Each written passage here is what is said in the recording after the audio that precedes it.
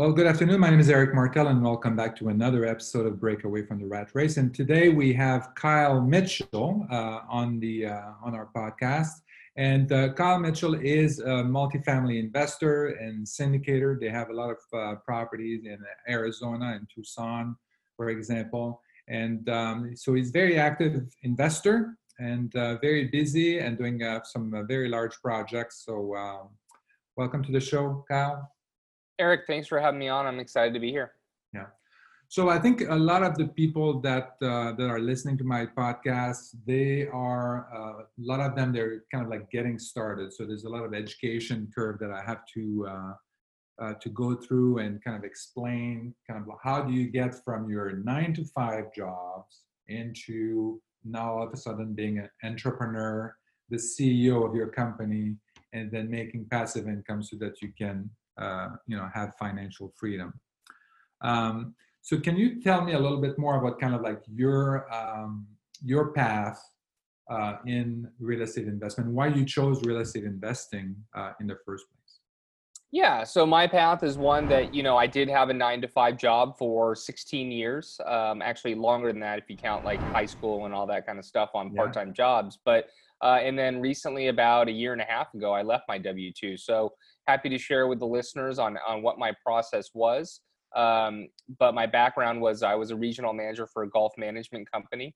Mm-hmm. And I did that for 16 years as a regional manager. And, my company was shrinking. I wanted to be growing. And so I started looking for an alternative career.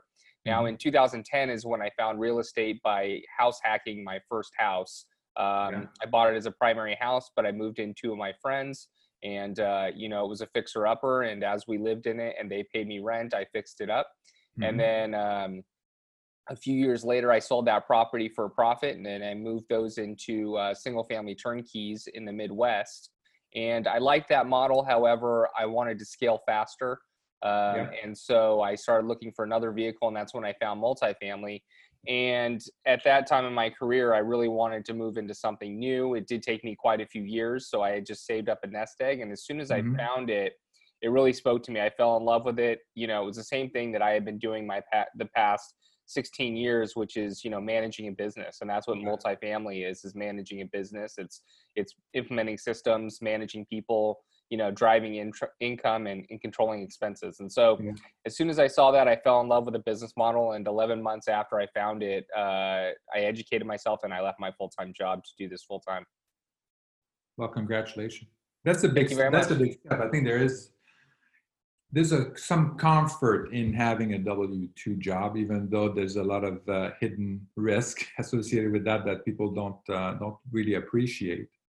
But it takes some courage to basically leave that false sense of security behind and then go on it alone. Because if it doesn't work out, it's on you. You have nobody else to blame. You can't say, well, the company didn't go as well, and. Yeah, I think that you hit it on the head, though. That's the false sense of security, right? Because, with a W-2, you really are reliant on someone else to allow you to work there and certain conditions to keep that job. So, I am now of the mindset. It did take a while to get through that mindset. It took me a year to pull the trigger after I decided. And but now looking back, I'm in control of my own destiny, and all the decisions that I make are made for the betterment of myself, not for the company that I work for that may result in whatever it does, whether it's good or bad for you. So there's certainly risks to both. And in my world, I'd rather have control of those risks. Yeah, that makes perfect sense. And I think there's a sense, I think even like if you have a very well-paid job, it kind of you kind of have like an addiction factor because you're making a lot of money coming in, and then you just like you're addicted to the lifestyle and all of that. You may not like your job, but it pays the bill and a little bit more, and then you just like it gets harder, I think, to leave that behind.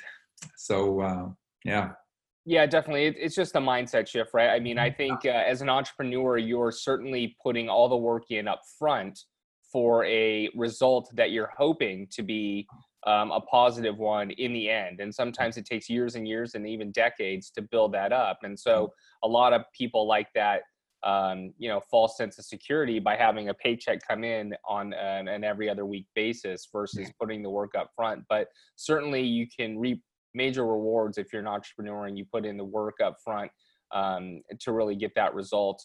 As far as, a W-2, there's nothing wrong with a W-2 if that's what your personality fits you. When I was in my W-2, I just thought about, man, 30 years from now, do I want to be doing the same thing? And maybe I can retire, maybe not. No, I don't. I'd rather really grind out for the next 5 or 10 years and create the life that I want to live. Yeah, it makes sense.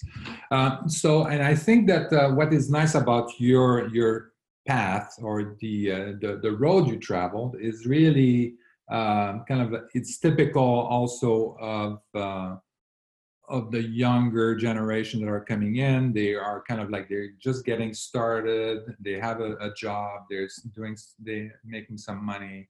And then they're talking about doing house hacking. So house hacking is, it's been around forever. I did that when I was younger as well with our first house. When we bought our first house, we couldn't afford it. So we decided to finish the basement and then rent out the basement with, an independent entrance and all of that. So personally, well, I'll let you talk about it. What is your experience with house hacking, and would you do that again? Any lessons learned about house hacking, and would you recommend it for other people? Yeah, I think when you're just getting started, it's a perfect way to get started. You learn a lot about, what types of things need to happen once you close on a property. At the same time, if you do move someone in, they could help pay for that rent. I learned a lot during that house hack because you don't know what you don't know. So, for example, we paid a contractor to help out with the kitchen, and I ended up giving him the full deposit or the full payment up front. And it was a referral through a friend, so I thought I can trust him, and that person disappeared for 3 months. Wow. And I was luckily able to get a hold of his brother. And this was my last, $8,000 to $10,000 we're talking about. I had to pull everything out of my pocket to put the down payment. Friends and family were telling me that you've got to buy a single family home. You've got to buy your first residence. It's the best time to buy. Looking back, it was a good time, but I gave him all my money, and like I said, luckily his brother came back and felt bad and ended up doing the job, but it just wasn't as high quality. And you've got to be careful who you trust, and definitely don't pay a contractor in full up front. Yeah. A lot of times what they do is they take, the money from one job to source another job, and that keeps rolling over, and it's a big snowball. So, definitely vetting your contractors and knowing who you're working with so you can trust is one of the biggest things. And then also, if you're going to move someone in while you're house hacking, I'm grateful that I had my friends there and not just other residents, because it was a disaster for a while. We didn't have flooring for, a month as we redid the flooring and waited on the contractor. There were cats that were living underneath the house, and so there were fleas everywhere. And so we had to bond the house twice. And so, there's all those types of things. And so it just, it teaches you for sure that real estate is not a perfect investment, but at the same time, if you plan it out and go about it the right way, it can be very lucrative. Yeah. My house hack, this was our first house that I bought with my wife. And then, so again, we finished the basement, we rented it out, but it was a stranger.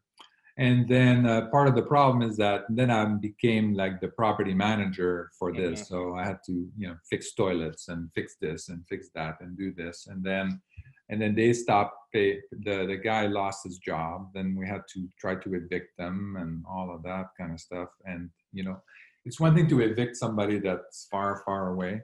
It's another thing when the person is living in your basement and then they're just creating all kinds of problems and all of that. So it was not a good experience. So that was the last house hack that I did.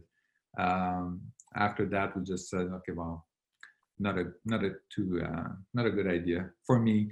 Also, there was also I didn't like the lack of privacy. Like I'm kind of a pretty private person and stuff like that. So I didn't like to have somebody kind of like walking in when, we're having a barbecue or something like that.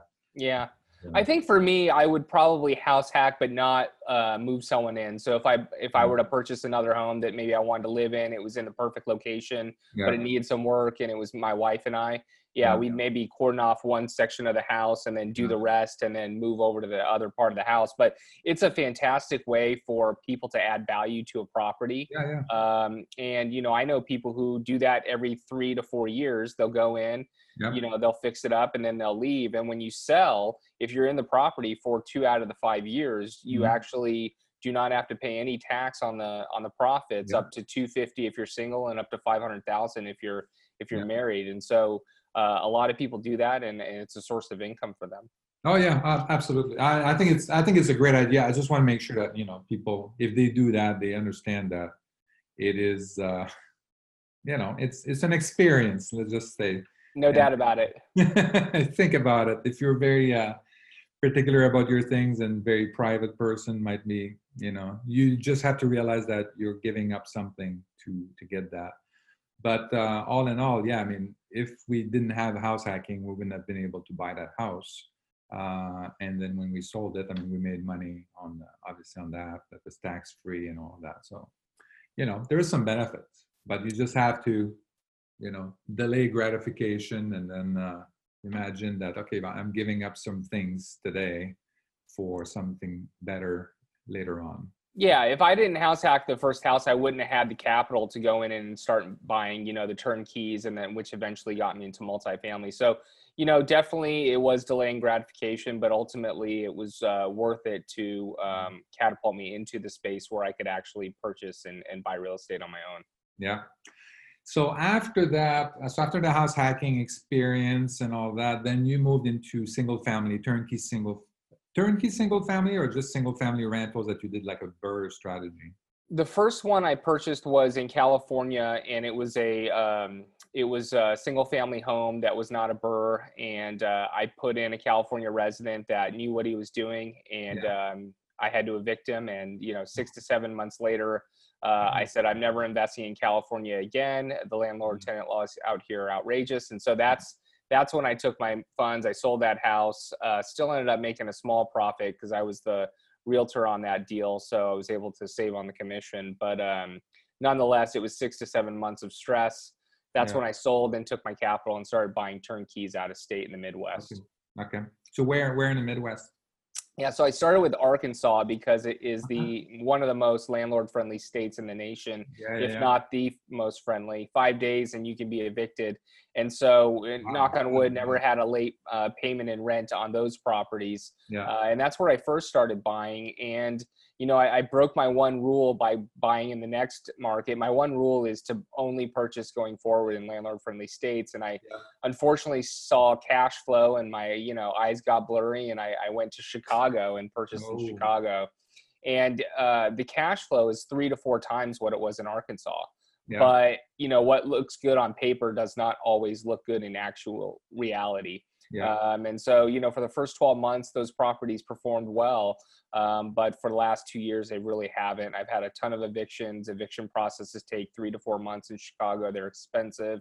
And unfortunately, I didn't buy in a great neighborhood either. So it's hard to get good residents in there. I've sold 2 of them, but I still have 2, and they're a little underwater. So I've just got to lease them up and kind of break even until I can sell them when they've appreciated a little bit more and I pay down my debt. Wow.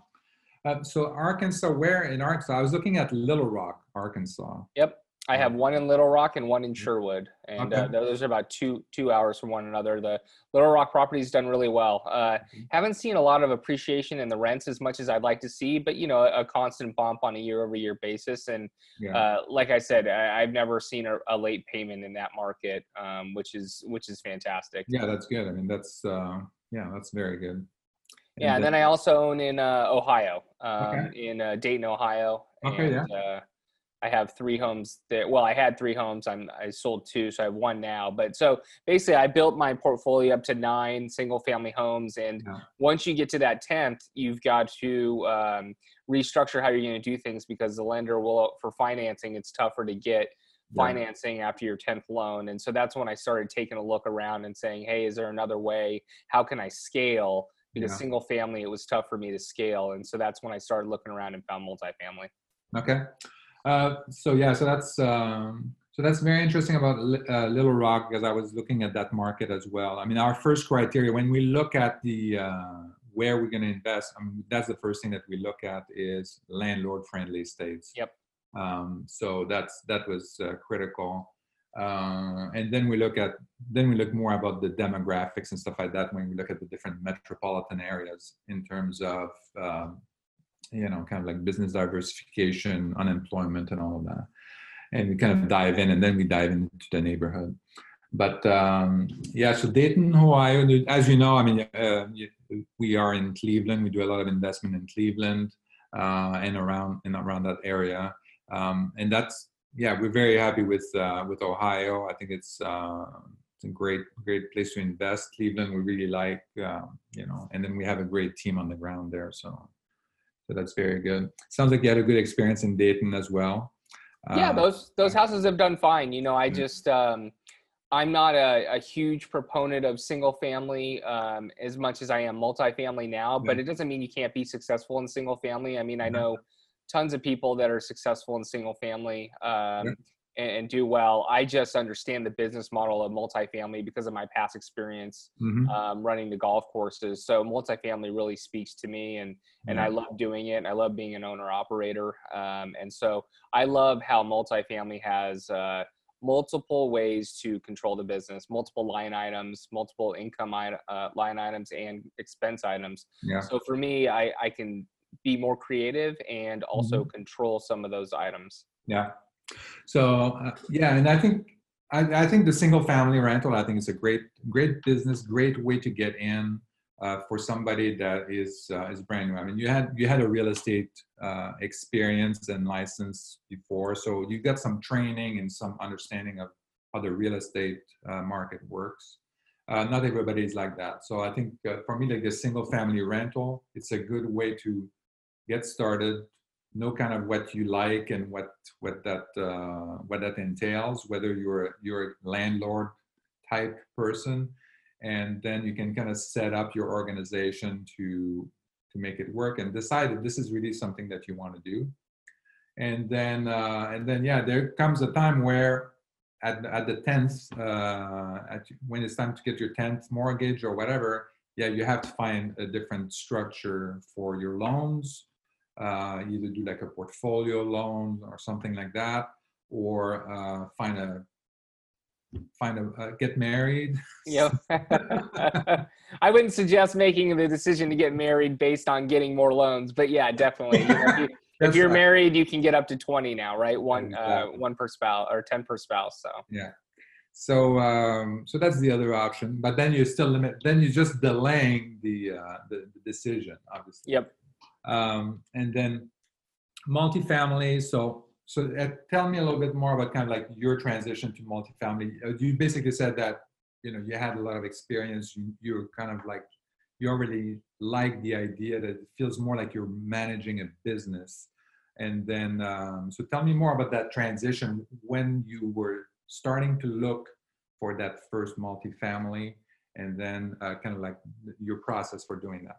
Yeah, for me, I was not actually looking for multifamily specifically when I was looking for a new career.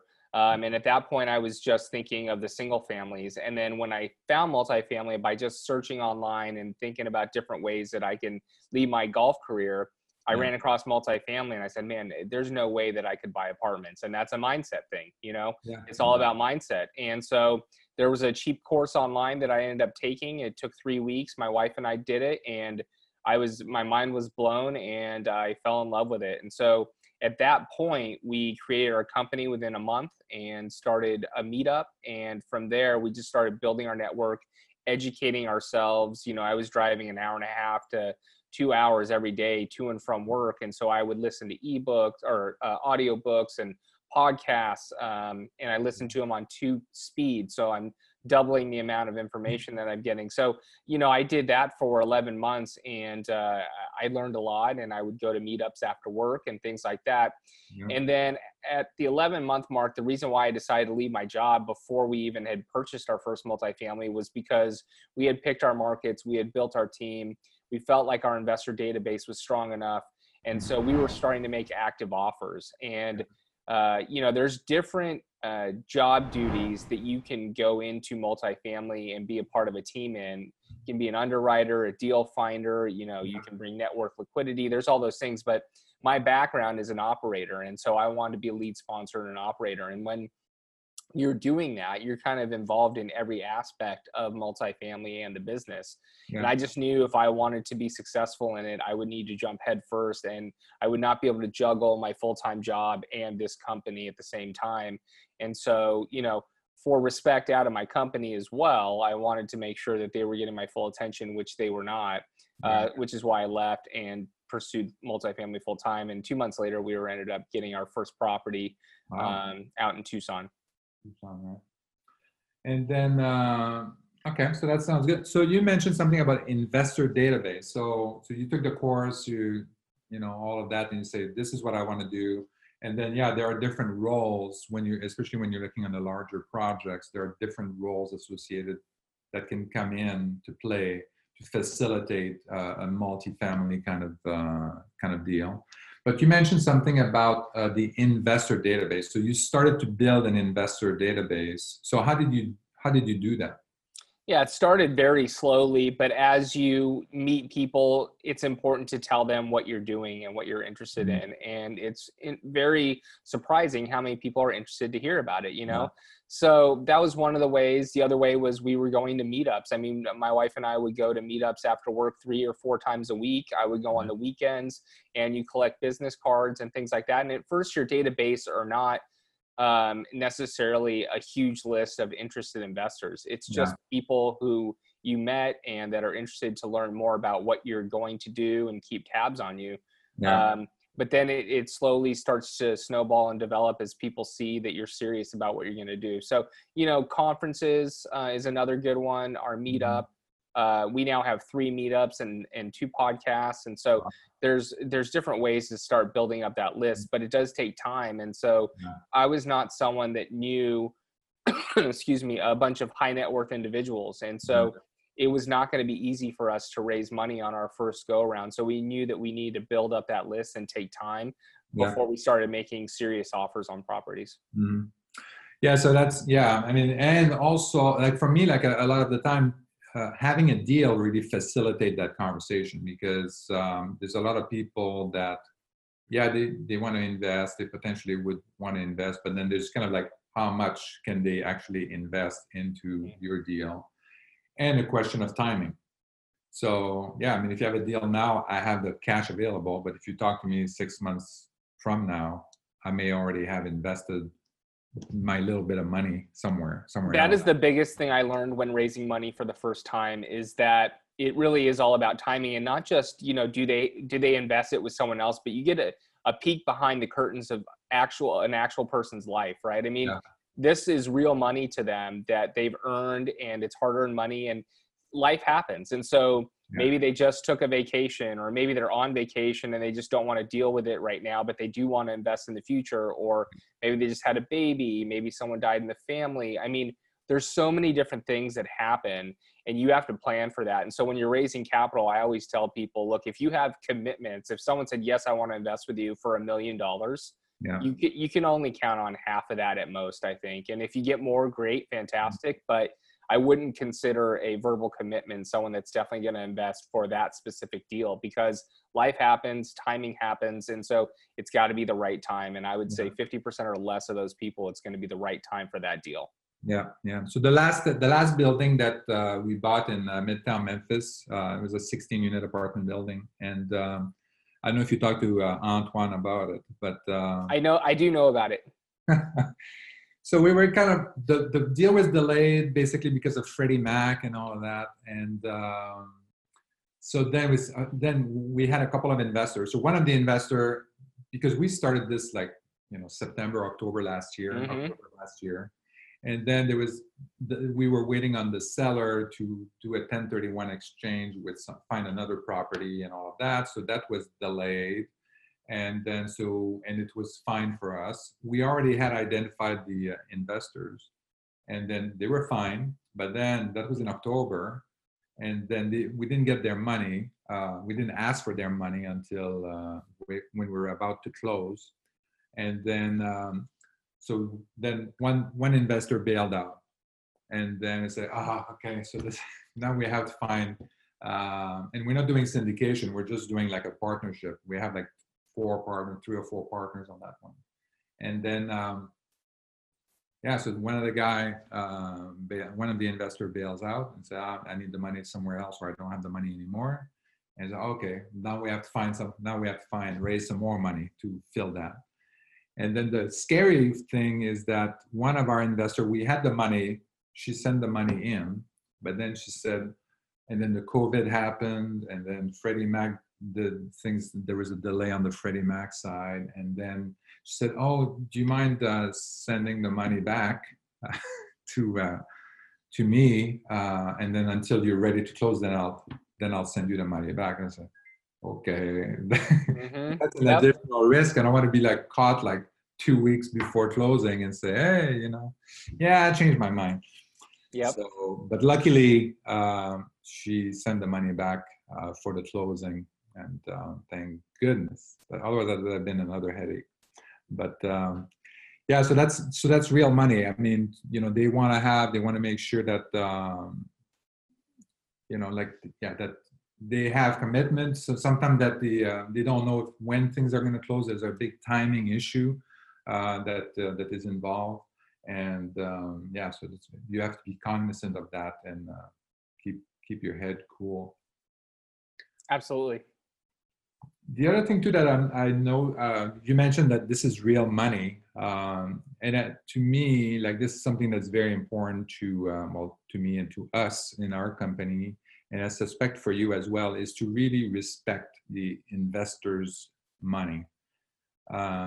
So we take more risk with our own money than we do with our investors. We want to make sure that our investors' money is as safe as possible. Of course, there's a risk component to that, but for us, like, this is very, very important that we really respect the money that they've invested with us. Yeah, you have a fiduciary responsibility to protect your investors' money. This is not just, hey, I'm going to get rich because I use other people's money. This is serious. These people work hard for their money, and this is their money that they're trying to put to work to get to the point of financial freedom or build up a nest egg or retire. And, if you're not going to respect their money, you shouldn't be doing this, plain and simple.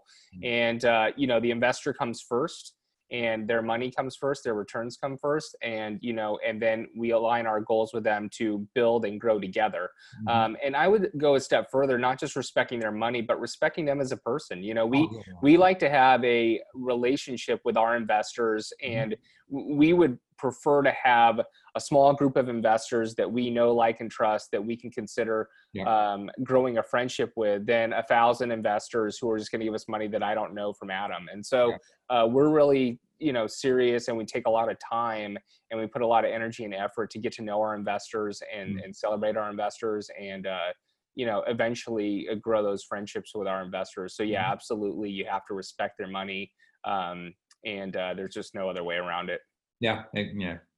So I knew we'd be on the same page, so I really appreciate that. But I mean, I find, especially when it's, maybe I see that more like on the smaller, like the flippers and stuff like that. Maybe I saw a couple of things, maybe because I lost some money on that, like actually lending money, being joint ventures on single family flips with some investors, and So, and I think that's why it's important to, get to know who the people are that you're going to invest with, and you want to know, like, and trust your sponsors. And once you find a sponsor or, a lead syndicator or whatever you want to call them, an operator, those people are gold. I mean, because you want to know they're going to do right by you. And once they prove that to you, you got to keep going to that well, definitely, because there's people out there that will tell you, hey, look, it was in the documents that you can lose your money, and I'm sorry, but I lost your money. And, that's not really, even though that's in the documents, that's not how we look at it. We want to preserve the capital, and we want to grow their wealth. And we'll do everything in our in our realm to make sure that happens, no matter what. Yeah. So, So now I think I'd like to transition to your existing kind of like project. If you want to tell us a little bit about it, kind of like, so we have an idea of kind of like what kind of projects you're dealing with, the size, the number of people, and all of that, and Yeah. kind of how you got into that.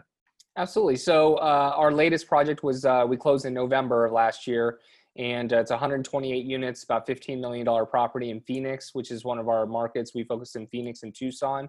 Mhm. And the way we found that one was through relationships. Just like with your investors, you want to have relationships with brokers and Yeah. partners and all sorts of different people. And this one came 3 weeks after we closed our last property, and it was with one of our partners on our first property. And Mhm. he has a full-time job, and he called me and he said, "Hey, Kyle, I got this deal. It's off market right now. We've closed a couple deals with these brokers, but I don't have time to underwrite it. Can you underwrite it?" And I underwrote it that day. It looked like Yeah. it made sense. Me and my Yeah. other business partner drove out to Phoenix the next day. We left at 3 a.m. We got Wow. there at 9 a.m. And then 2 days later, the first day it went to market, we had it under contract. And so um, in the market environment, this was last year, of course. Now we're with COVID, so the market's definitely changed. Yeah. But back then, you needed to act quick and move Yeah. quickly and show that you were serious about the deals. And that's kind of what we did to separate ourselves to get that deal. Mhm. Yeah, and I think in Phoenix and Tucson, I think these markets are pretty they're pretty hot. They're pretty very active markets, from what I understand. And so yeah, you definitely need to act very quickly if you want to get the deal. And how so building the relationship basically with the people, the realtors and stuff like that. So that really helped you. So it's always about the people. It's always about the networking basically, and having people recognize that you're going to take action. You're going to do some. You're not just kind of like looking around. You're actually, if Yep. something interests you, you're going to pull the trigger. The thing that separated us was we would go out to the markets twice a month, and I still do that right now, even though I live in California. Right? I think that a lot of people call brokers, and I still call them on a weekly basis and catch up with them and get to know them and build that relationship. But when you're going out to the market and you're meeting someone face to face, touring properties, buying them lunch, buying them dinner, it's different. They know you're serious, because someone's not going to come to that market every other week Yeah. or every month if you can't make it out there every other week, if they're not serious, right? Yeah. So this business is not one that you can sit behind the phone and do all your work behind the computer and behind your desk. Making phone calls is one thing, but if you really want to separate yourself, you've got to get out there and get Yeah. to know these people. And so that's one thing that we do. We're out in our markets quite often. Yeah, yeah. And for us in Midtown Memphis, interestingly enough, there was definitely a broker relationship that somebody that helps us brought us a deal in Midtown Memphis a while back, and then he brought us other deals later on. But also, interestingly enough, is the person that we bought our first 20-unit apartment building. He had a portfolio of apartment building that he wanted to kind of like convert into something else. He was looking more towards triple net and kind of upper commercial buildings. So he knew us. So he would contact us before putting anything on the market and say, hey, are you interested in any of these? And then so that was kind of interesting. So he knew we were serious. He knew we could. He also saw the renovations that we did on the previous property that he owned, and then he would get compliments about, hey, I saw you fixed up your apartment building. It looks very nice. Blah blah blah. So, well, I don't own it anymore, but so he got so that's all of that really helped build the relationship with him and all of that, and this is why the last one that we bought, the 16 unit that we bought, was from him as well, and that's why it dragged on like this for a while, and he just said, oh, I need a little bit more time to find a 1031. I said, okay, no problem. And then we were able to also, when we needed time, we were also able to, because we had the relationship with him, Yep. we were also able to talk to him and say, hey, we need an extra month here to fix this thing. Yep. It's all about relationships. And as you build your track record, things get easier and easier because you have built those relationships, and those relationships can really save your butt in certain situations, you know? Yeah. So, yeah, absolutely. Yeah. So what's next for you, Kyle? Yeah. Right now, you know, we had a property under contract right when the COVID-19 stuff happened, and it dropped out. The seller just didn't feel like, given the situation, that it was going to be able to go through and be able to close because we couldn't do due diligence and things like that. So unfortunately that dropped, and we were really excited for that property and to get a couple more later this year. But, you know, things have changed, and so we've got to pivot a little bit. So we're hoping that it's going to be, you know, towards the end of 2020, you're going to start to see some opportunities. So still continuing to build relationships with the brokers and contact them, and, you know, keep our eyes and ears open. But at the same time, right now, we're focused on managing and maintaining our occupancies at our current properties and working with our residents through this tough time, because, you know, no one's seen this situation. So really our focus is there, and informing our investors and keeping them up to date with the situation. And then since we're home all the time, you know, my business partner and I have decided to merge companies. So we're building out the website right now. We're doing educational content, building out some ebooks, and then even writing a book. So trying to keep ourselves busy while we're sitting here. And, you know, we know the next 2 or 3 months, we're not going to be doing any deals because it just doesn't make sense for us. And so you've got to kind of pivot and think of other ways and opportunities to get ahead. And so we're doing a lot of the things that we probably couldn't get to while we were out sourcing deals. Yeah.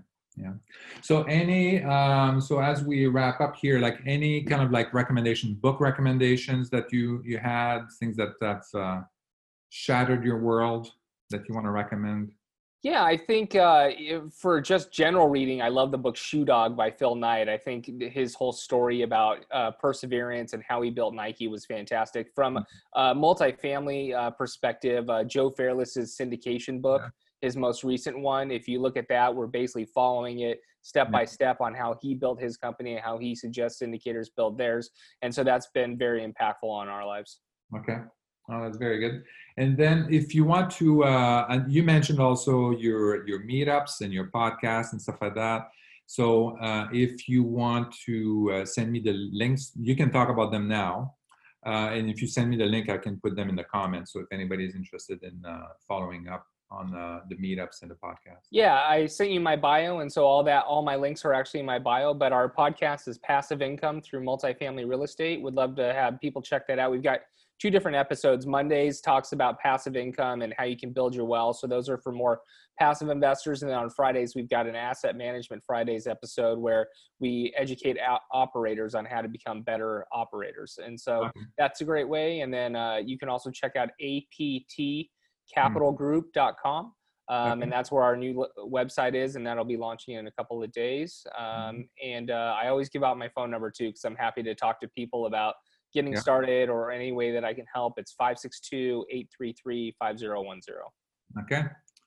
Thank you, Kyle. And good luck. Yeah, you have an interesting year ahead. So I think we all do, but for you, there's going to be a little bit of pivoting, I think, that we're going to have to figure out. So good luck. Have a great year.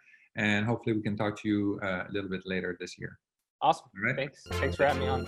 Thank you for listening to Break Away from the Rat Race with your host, Eric Martel. If you want to share your story and experience with our listeners, please message us on Facebook at Break Away from the Rat Race. Also, please subscribe to our YouTube channel and our podcast on iTunes.